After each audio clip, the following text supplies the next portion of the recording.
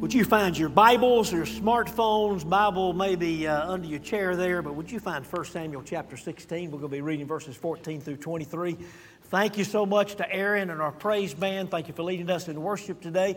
Listen, you even got me excited about worship. No, I am highly motivated always, and always glad to be in worship. I know that you are.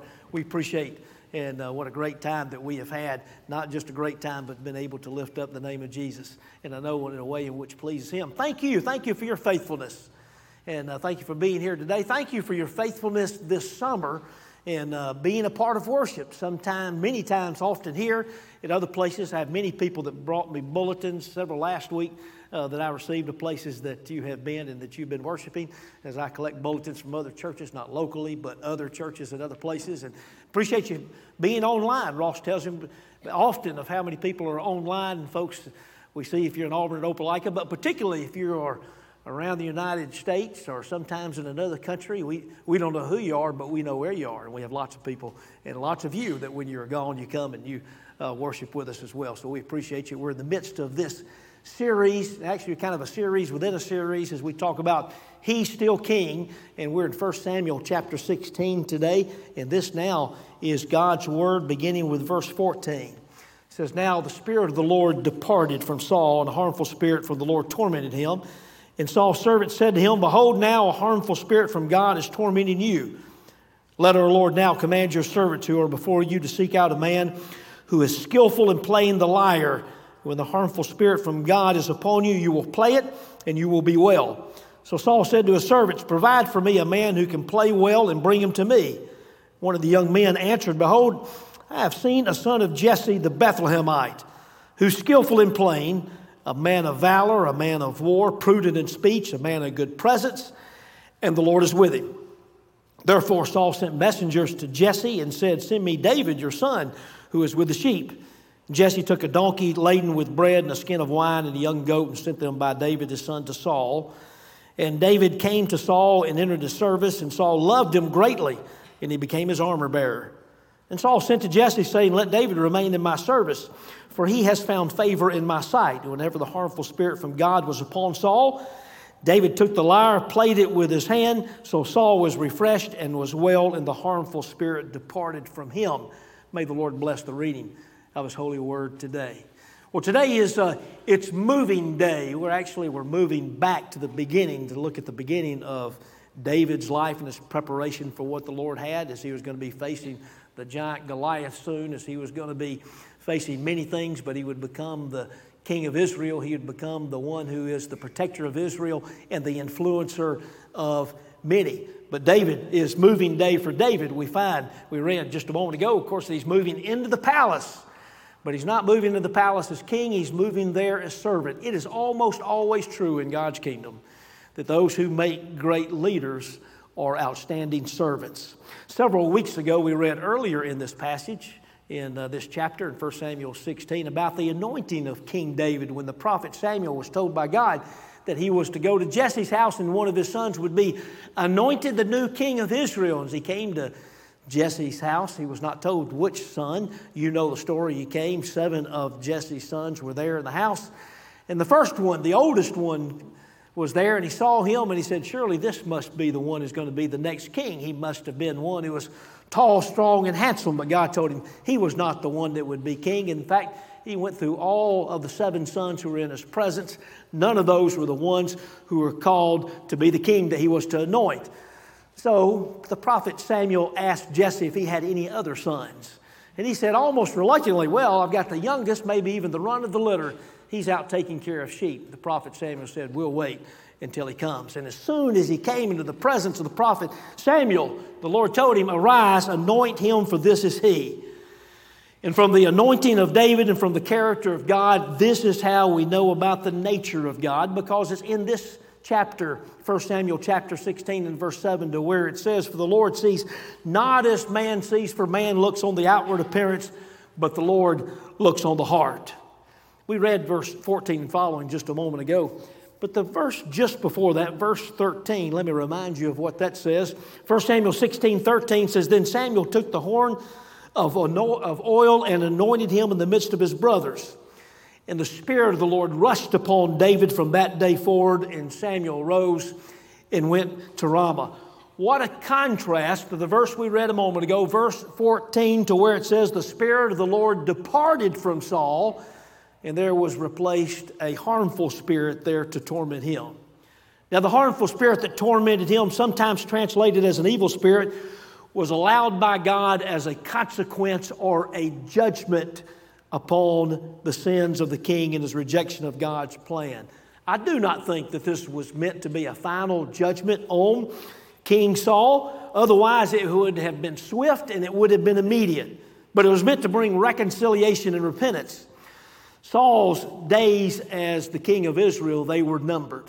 David was going to be the new king soon. Soon he would no longer be the king of Israel, but he had an opportunity here to have a relationship with God, and that was still possible. Redemption was still an option for Saul, this first king of Israel, which was much more important than even being the king of Israel. For a decade or more, King Saul would continue to rule as the king of Israel, but he would do it without the presence of the Lord, and he would be doing that without the Lord leading or guiding him.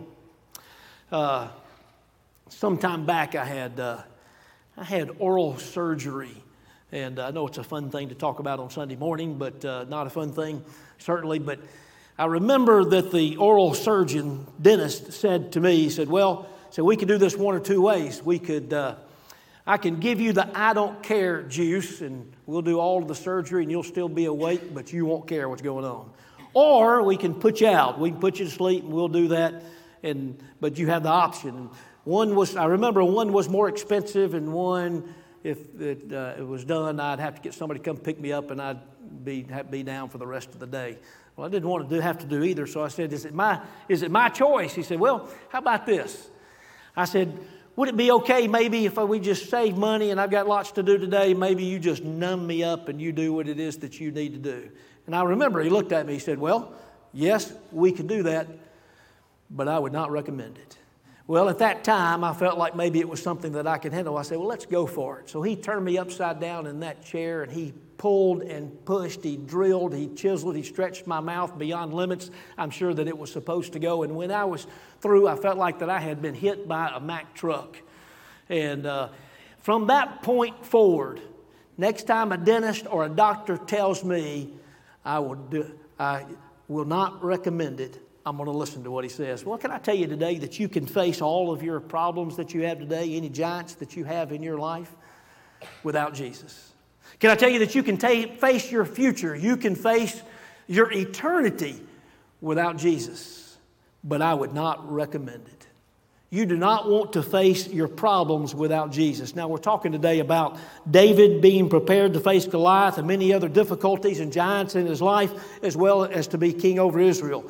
I believe that the Lord is preparing you for facing any troubles or any giants in your life and to follow His plan.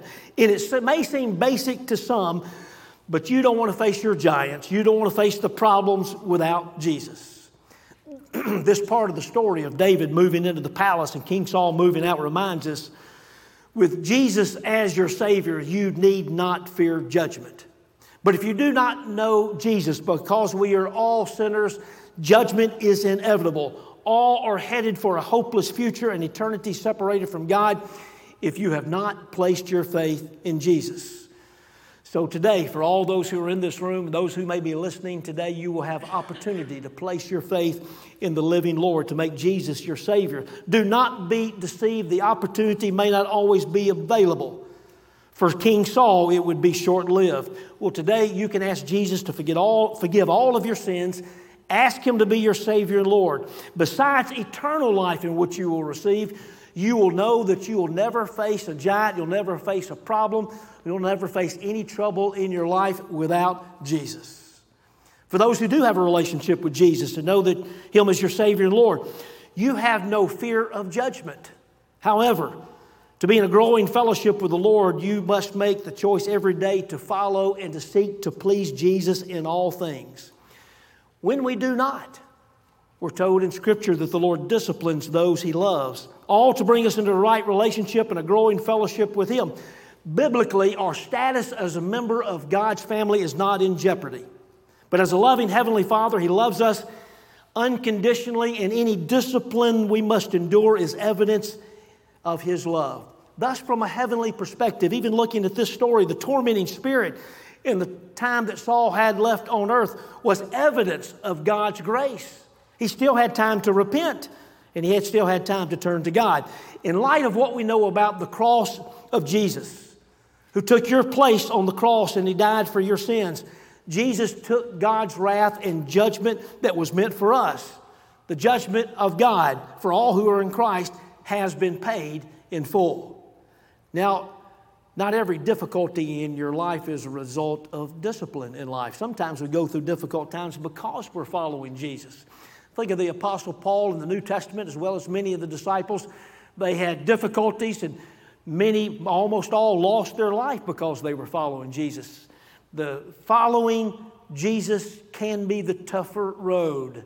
Sometimes it's the less traveled road, but it is well worth the journey. Sometimes we go through difficult times simply because we live in a fallen world. The Bible tells us the rain falls on the just and the unjust. And then sometimes it is because of our own consequences of sin, and sometimes it's because of discipline. But you can be sure God wants to use all things to keep us growing and following Him and moving forward in our relationship with Jesus. King Saul could have used the experience that we're reading about today and the experiences that are to come in order that he could repent of his wrongdoings and turn toward God, but he did not. Well, you want to know, we're talking today about how you can be prepared. So you need to know also that any problems or discipline in your life may be evidence of God's grace and love. Sometimes it's hard to identify, or we may wonder, is God disciplining me, or is this because of something I did, or is it simply because we live in a fallen world? Let's just admit, sometimes we might speculate when we go through difficult times, is there somebody up there that doesn't like me? Well, I want to tell you that you can be sure that God loves you. He's proven His love through Jesus many times over. Writer of Hebrews, in Hebrews chapter 12 and verse 6 says, "For the Lord disciplines the one He loves, and He chastises every son whom He receives." It must have been fairly evident that a harmful spirit was tormenting Saul, because so evident that his servants asked that the king direct them to go and to find someone to play the harp or the lyre so that he might be made well, that he might feel better. Now, a lyre is really sometimes harp, depending on your translation, but it's really a small harp. It's probably the precursor to the guitar, and it was often used in worship. I told the first service, I said, so since this is the precursor to a guitar, and you may not like guitars, you need to get over it, I guess. Saul said, "Search out someone who can really play well and bring them to me." The first Israel's Got Talent event was about to take place when one of the servants said, "Hey, I know a guy." And then he gives a long list of attributes of David in verse 18, and he begins to tell him, and we'll look at this verse again. They said, he's one of the sons of Jesse from Bethlehem. Jesse must have been known to even use the name and not just say some guy, some man, some father in Bethlehem. He's the least or the youngest of the sons, but man, does he have some chops. He sure can play. He's skillful in playing. He is a man of valor, meaning that he's brave and courageous. He's a man of war. He's a warrior. Now, this is young David. We don't know how they knew that at this point. He is prudent in speech. He sure does talk good. Well, or better yet, maybe he's well-spoken or eloquent in speech. Then he says in the ESV, he is a man of good presence. Well, what do you think that means? Well, he's well-groomed, perhaps, well-dressed. Some translations just say he's good-looking. Maybe all of the above. But none of these matter compared to the last attribute that was told about David. And the Lord is with him. And that's really all that matters. Here's this unnamed servant of King Saul who knew David, gave this resume of the attributes of David. As I read this, I'm thinking, I wish somebody would write a resume. Wish this guy would write a resume for me. Although I guess if he was honest, it probably wouldn't look near this good. For it would not matter what family you were from. It would not even matter that you were raised in a Christian, Bible-based, Jesus-loving family, though that has great advantage. It would not matter how skillful you are in voice, instrument, or workmanship. It would not matter if you could talk good or not. Moses was not eloquent. It does not matter how good looking you are. All that really matters is if the Lord is with you. Now notice, it was someone else who recognized God at work in David. David did not search out recognition. He didn't try to politic in order to be able to get into the palace. Solomon, the writer of Proverbs, said this, Proverbs 27:2, let someone else praise you and not your own mouth, an outsider and not your own lips. And then in the New Testament, we have Peter where he wrote something similar, 1 Peter chapter 5 and verse 6. Humble yourselves, therefore, under the mighty hand of God, so at the proper time that he might exalt you.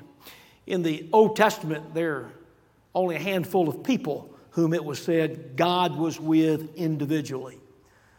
One of those was one of the sons of one of David's ancestors, one of the 12 sons of Jacob, whose name was changed to Israel, who was Joseph, who lived about 7 centuries earlier. Like David, he was one of the younger sons of Jacob. Like David, he was called into service because he was asked to watch over the brothers and the business, even at a young age, and to watch over them. His brothers resented him for it, and they threw him into a pit, and then they sold him into slavery. He ended up in Egypt, to where under this Egyptian master, the Bible tells us that the Lord continued to be with him. In fact, Genesis chapter 39 and verse 2 says the Lord was with Joseph, and he became a successful man. He was in the house of his Egyptian master, and the Egyptian master put him in charge of everything, all of his house. You know the story, even in slavery. God continued to be with Joseph, and as he was put in charge, he was falsely accused and thrown into prison. And the Bible tells us the Lord is with him, and then he was put in charge of all the prisoners. The Lord gave him the gift of interpreting dreams. He interpreted his own as well as other people's dreams. And then one day when Pharaoh had a dream and asked if there was anybody who could interpret it because no one was able to give interpretation, then one of the servants of Pharaoh, the cupbearer who had been in the slammer there with Joseph, said, hey, I know a guy. He's in the slammer, but when it comes to dreams, man, he is the man. That's kind of a paraphrase of what took place. Joseph was called before Pharaoh, and Pharaoh says, I hear that you can interpret dreams. And he said, no, I cannot interpret dreams.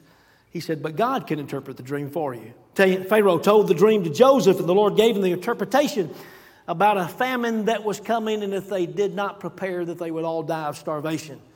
Pharaoh put Joseph in charge of practically everything.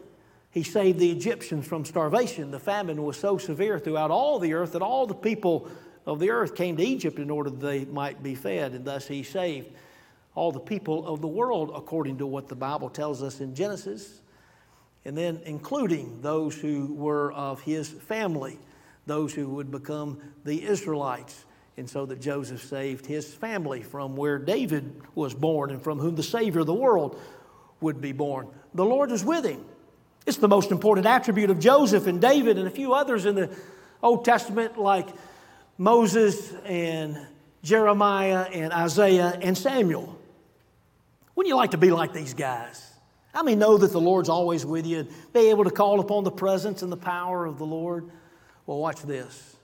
Because for all those who are in Christ and because we live on this side of the Christ, not only do we able to have the same presence and the power of the Lord, we know more of Jesus and we have more of the power and the presence of God available to all those who are in Christ today so that we might be able to call Him. You're every bit and more access to the power, the presence of the Lord. So if you want to be prepared today to face whatever giant trouble in your life today or in the future, your greatest attribute as a child of God you need to know, and it's this: the Lord is with you.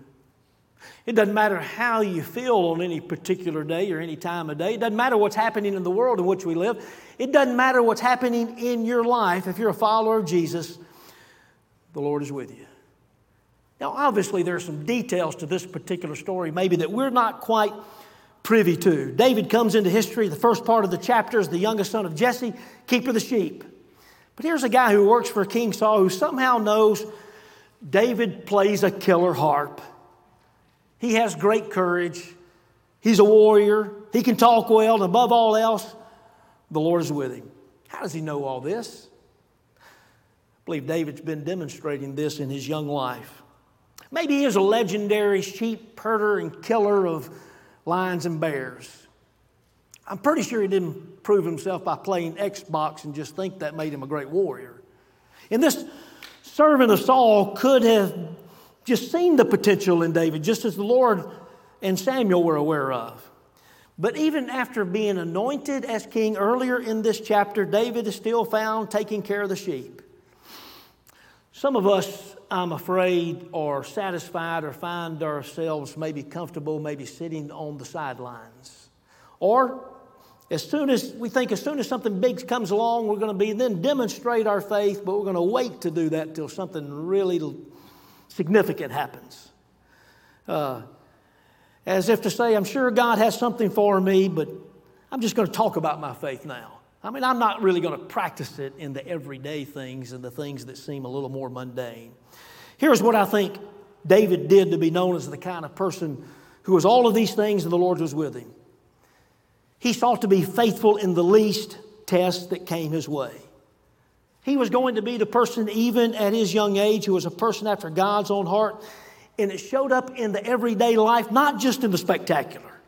How else would someone in Saul's court know the skill and the character of David? Notice this about King Saul, 1 Samuel chapter 14, just a chapter or two before that, verse 52. It says, there was hard fighting against the Philistine all the days of Samuel, kind of a summary of what's taking place. And Saul, any strong man, any valiant man, he attached him to himself. Any man who could fight, anybody who was strong was drafted into service. So the men who had already been drafted may have grown up with David, may have known him well as a young man, for he was already faithful before he was called into service. And of course, when Saul found out about David and about his reputation, he called and drafted him into service. Can you think of ways in which we might be found faithful? Maybe ways that maybe are a little bit more of the mundane or the everyday things. Well, how about in integrity, in truthfulness, in the small and the tall? I mean, what harm is it really in telling a white lie? I mean, if it gets me out of trouble, or we can justify it maybe even if it helps somebody else. How about integrity in business? After all, everybody cuts corners. Hardly anyone will notice. A little bit of cheating, whether it be in business or school or wherever it else may be. What about just a little bit of gossip? It's always entertaining. And isn't it easy to love people who are going to love you back? And after all, as a Christian, can't I just grow in my love for people who are really easy to love? How about trying to serve God in mammon and money? Seemed to me Jesus said something about that by saying that it doesn't matter what you think, it can't be done. It just doesn't work. How about listening and watching those things which would be spiritually unhealthy? Well, my goodness, it's everywhere. How can we stay away from not hearing and seeing things that do not contribute to our spiritual health? Wait, did we not just say, if you're a follower of Jesus, the Lord is with you always? How's anybody going to know if you're not submitting to the Lord, practicing godliness? Perfection? Well, it's not going to happen. But we need to continue to seek to follow the Lord. We need to continue to be able to pursue Jesus, and pleasing Him is a must. For you as a follower of Jesus, you will be called into service. You will be drafted, or you will be called into service. So if we're going to be prepared, consider that your ability to faithfully follow in the future will be your pursuit of godliness now. Your response and ability to faithfully follow in the future may depend on your pursuit of godliness now in all things small and tall. It's okay. I don't feel that I qualify, and I fall far short. One of David's attributes that's not mentioned in the resume, maybe particularly in this chapter, was his ability to repent and confess and to come clean with the Lord Jesus. So maybe it is today that we need to confess that we fall short in the places in which we fall short and ask the Lord to help us to grow and to do better. People can know that God is with you, not because you are arrogant, but because of your humility. 1 Timothy chapter 4 and verse 8 It says, for physical training is of some value, but godliness has value for all things, holding promise for both the present life and the life to come. David's next test of faith will be found in the next chapter. It'll be when he faces Goliath. We're going to talk about that next week. And Goliath was evidently not his first test of faith, but it was just the beginning of many, many more. As a fugitive running from Saul, he would be tested along the way. And on occasions, he would be called upon to spare and to save Saul's life. Bigger test even when he becomes the king of Israel and God's man in the palace of God's people. He would not pass every test with flying colors, but God would use his success and his failures to prepare him for what's next. You can be sure that God has a test of faith coming your way, or you in the midst of that right now. Passing a test of faith is not dependent on how good you are or not on any skill that you have, but on how much you rely on God. You will be drafted. You will be called into service. As Jesus said, I come not to be served, but to serve. And while we're going to learn lots of lessons about David and the life of David, we know our greatest example is found in Jesus. And through Jesus, we know that we're saved to serve. I'm not sure how much choice David had. The king sent word to Jesse the father, send me David who is with the sheep. Now, before this, it doesn't say anything about the king knowing he's with the sheep. Maybe he checked his Facebook or Twitter account, but I suppose David could have rebelled against his father or not come at the king's beckoning, or he could have come with a little bit of attitude. You want me to come and play or sing a song before the king? Listen, Prophet Samuel said that I'm going to be the next king of Israel. But whether David knew it or not, God was at work all along to get David to where he needed to be as part of his plan and his purpose and for the good of his people. David's moving into the palace, only first as a servant. Jesse sent David along with bread, wine, and a goat as a gift to the king. And it says, did you read it a moment ago? Saul loved him greatly, which is really ironic because he's going to spend the last 10 years of his life and of his kingdom pursuing David because of his jealousy of David. And like Joseph, David was given even more responsibility. He became the king's armor bearer, the one closest to the king for a while. Now keep in mind, Saul's been a warrior. And perhaps David is using this time to watch and to sharpen his skills even more. But his time would come. Saul sent word to David's father, Jesse, let him remain in my service because I have found favor with him. Let him remain in my service because I really like him. Now, this may not have been a 24/7 job. For the next chapter, we find David still tending sheep at home. Chances are that he took care of his responsibilities at home while also the new responsibilities that he had in the palace. Gibeah was the capital city where Saul reigned. It's about 11 miles from Bethlehem, so it certainly was possible. I can remember, like some of you, some of those early days when I was in school and I was on staff at a church and I worked another job and sometimes two jobs. It's something that you can do when you're younger, I guess. I'm not sure that I did any of them really well, but David did. And remember that last verse, chapter 16, verse 23? And whenever the harmful spirit from God was upon Saul, David took the lyre and played it with his hand. So Saul was refreshed and was well. The harmful spirit departed from him. Do any of you love music? I'm sure that you do. Do you know this phrase? Music soothes the savage beast. It's become a very popular phrase, I guess, but it's actually a misquote. The actual quote, I think we'll put it on the screen for you. It is, music has charms to soothe a savage breast, to soften rocks, or to lend a knotted oaks, from the playwright William Congreve in his work called The Mourning Bride. Breast instead of beast, referring to the heart. Music can soothe and soften hearts. Do you believe that to be true? Sure. Why not? Now, sometimes it may depend on how fast and how loud the music is. We keep our drums in the fishbowl for a reason, maybe, perhaps. What kind of music do you think David played for the king? It probably was not rock, pop, or country. We have over 75 songs that David wrote in the Bible, all of them having to do with praise to an almighty God. And by God's grace, even King Saul felt better and refreshed when David played. But it was only for a short time. The evil spirit would return and visit again, and the refreshing would not last. But while David's music would make King Saul feel better, it would not change his heart, because he continued to be unrepentant and refused to submit to the Lord. There are crowds of people who are sitting in worship today, many who are standing perhaps even now singing aloud with enthusiasm and praise. They feel refreshed and glad they come to worship. They live for the next worship service and the next emotional high. But if they are not repentant, if they are not willing to submit to the Lordship of Jesus Christ, the refreshing and the feeling is short-lived. If you love worship and you feel so enthused about God on Sunday but have such a hard time being obedient and find it hard to steadfastly pursue Jesus during the week, consider that you might need to repent of sin and that you might need to submit to Jesus in all things.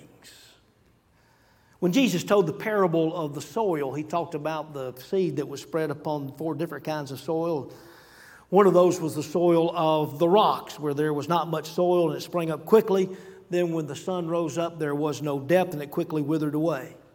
Later, the disciples asked about the meaning of that particular parable. As a matter of fact, that's the only parable, the only ones that's in all 4 Gospels. And this is what Jesus said about the seed that fell among the rocks in Matthew 13. As for what was sown on rocky ground, this is the one who hears the word and immediately receives it with joy. Yet he has no root in himself, but endures for a while. And when tribulation or persecution arises on the account of the word, immediately he falls away. You want to be sure that you're prepared for the giant you're facing, the next giant perhaps coming your way. You want to be sure that you're well grounded in the faith in the living Lord Jesus. Now, this little part of the story, we have just 2 main characters, 2 names that are mentioned outside of Jesse the father, Saul and David. Who do you want to be more like?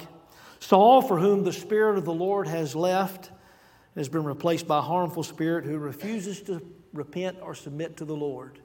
Or David, who's not seeking to promote himself, for whom the Lord has plans, and it's evident to everyone that the Lord is with him. What's a no-brainer? Then, if you want to be like David, if you want to be prepared for the next giant coming your way, do not depend on emotional response alone. Instead, place your confidence serving and walking with Jesus. So next time you're watching or listening to the news or watching it on the internet or whatever it is, to where you might get your news and you're thinking how bad things are in the world, is there any hope? Is there any answer? It may be that you want to think to yourself, tell yourself, or maybe even say it out loud, hey, I know a guy.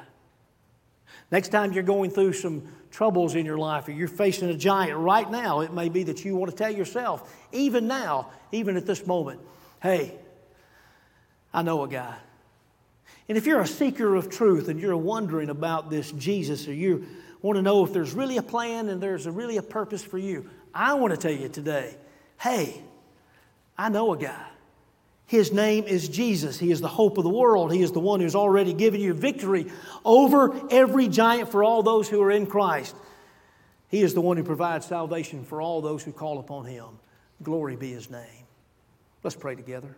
Father, we come to you even now recognizing that you continue to be at work in our lives. You continue to help us to grow. We pray, Father, even now for the giants and troubles that we may be facing, or preparing our hearts for what you may have before us today, this week, sometime in the future. Father, we ask that you make that preparation sure and that we can be confident, Father, in everything and all that you are doing in our life right now. Help us to place more confidence in you today, Lord. We pray today and we thank you for how you have provided through the cross of Jesus Christ so that we might have a growing relationship with Jesus.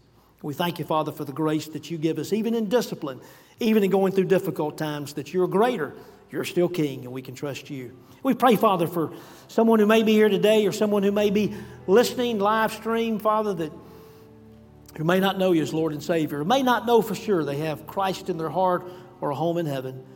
We pray today, even at this time, knowing that they can ask for forgiveness of sin, ask Christ to be their Savior and Lord. We thank you, how you continue to be at work. We love you. Thank you for the loving us. It's in Jesus' name we lift these prayers. Amen.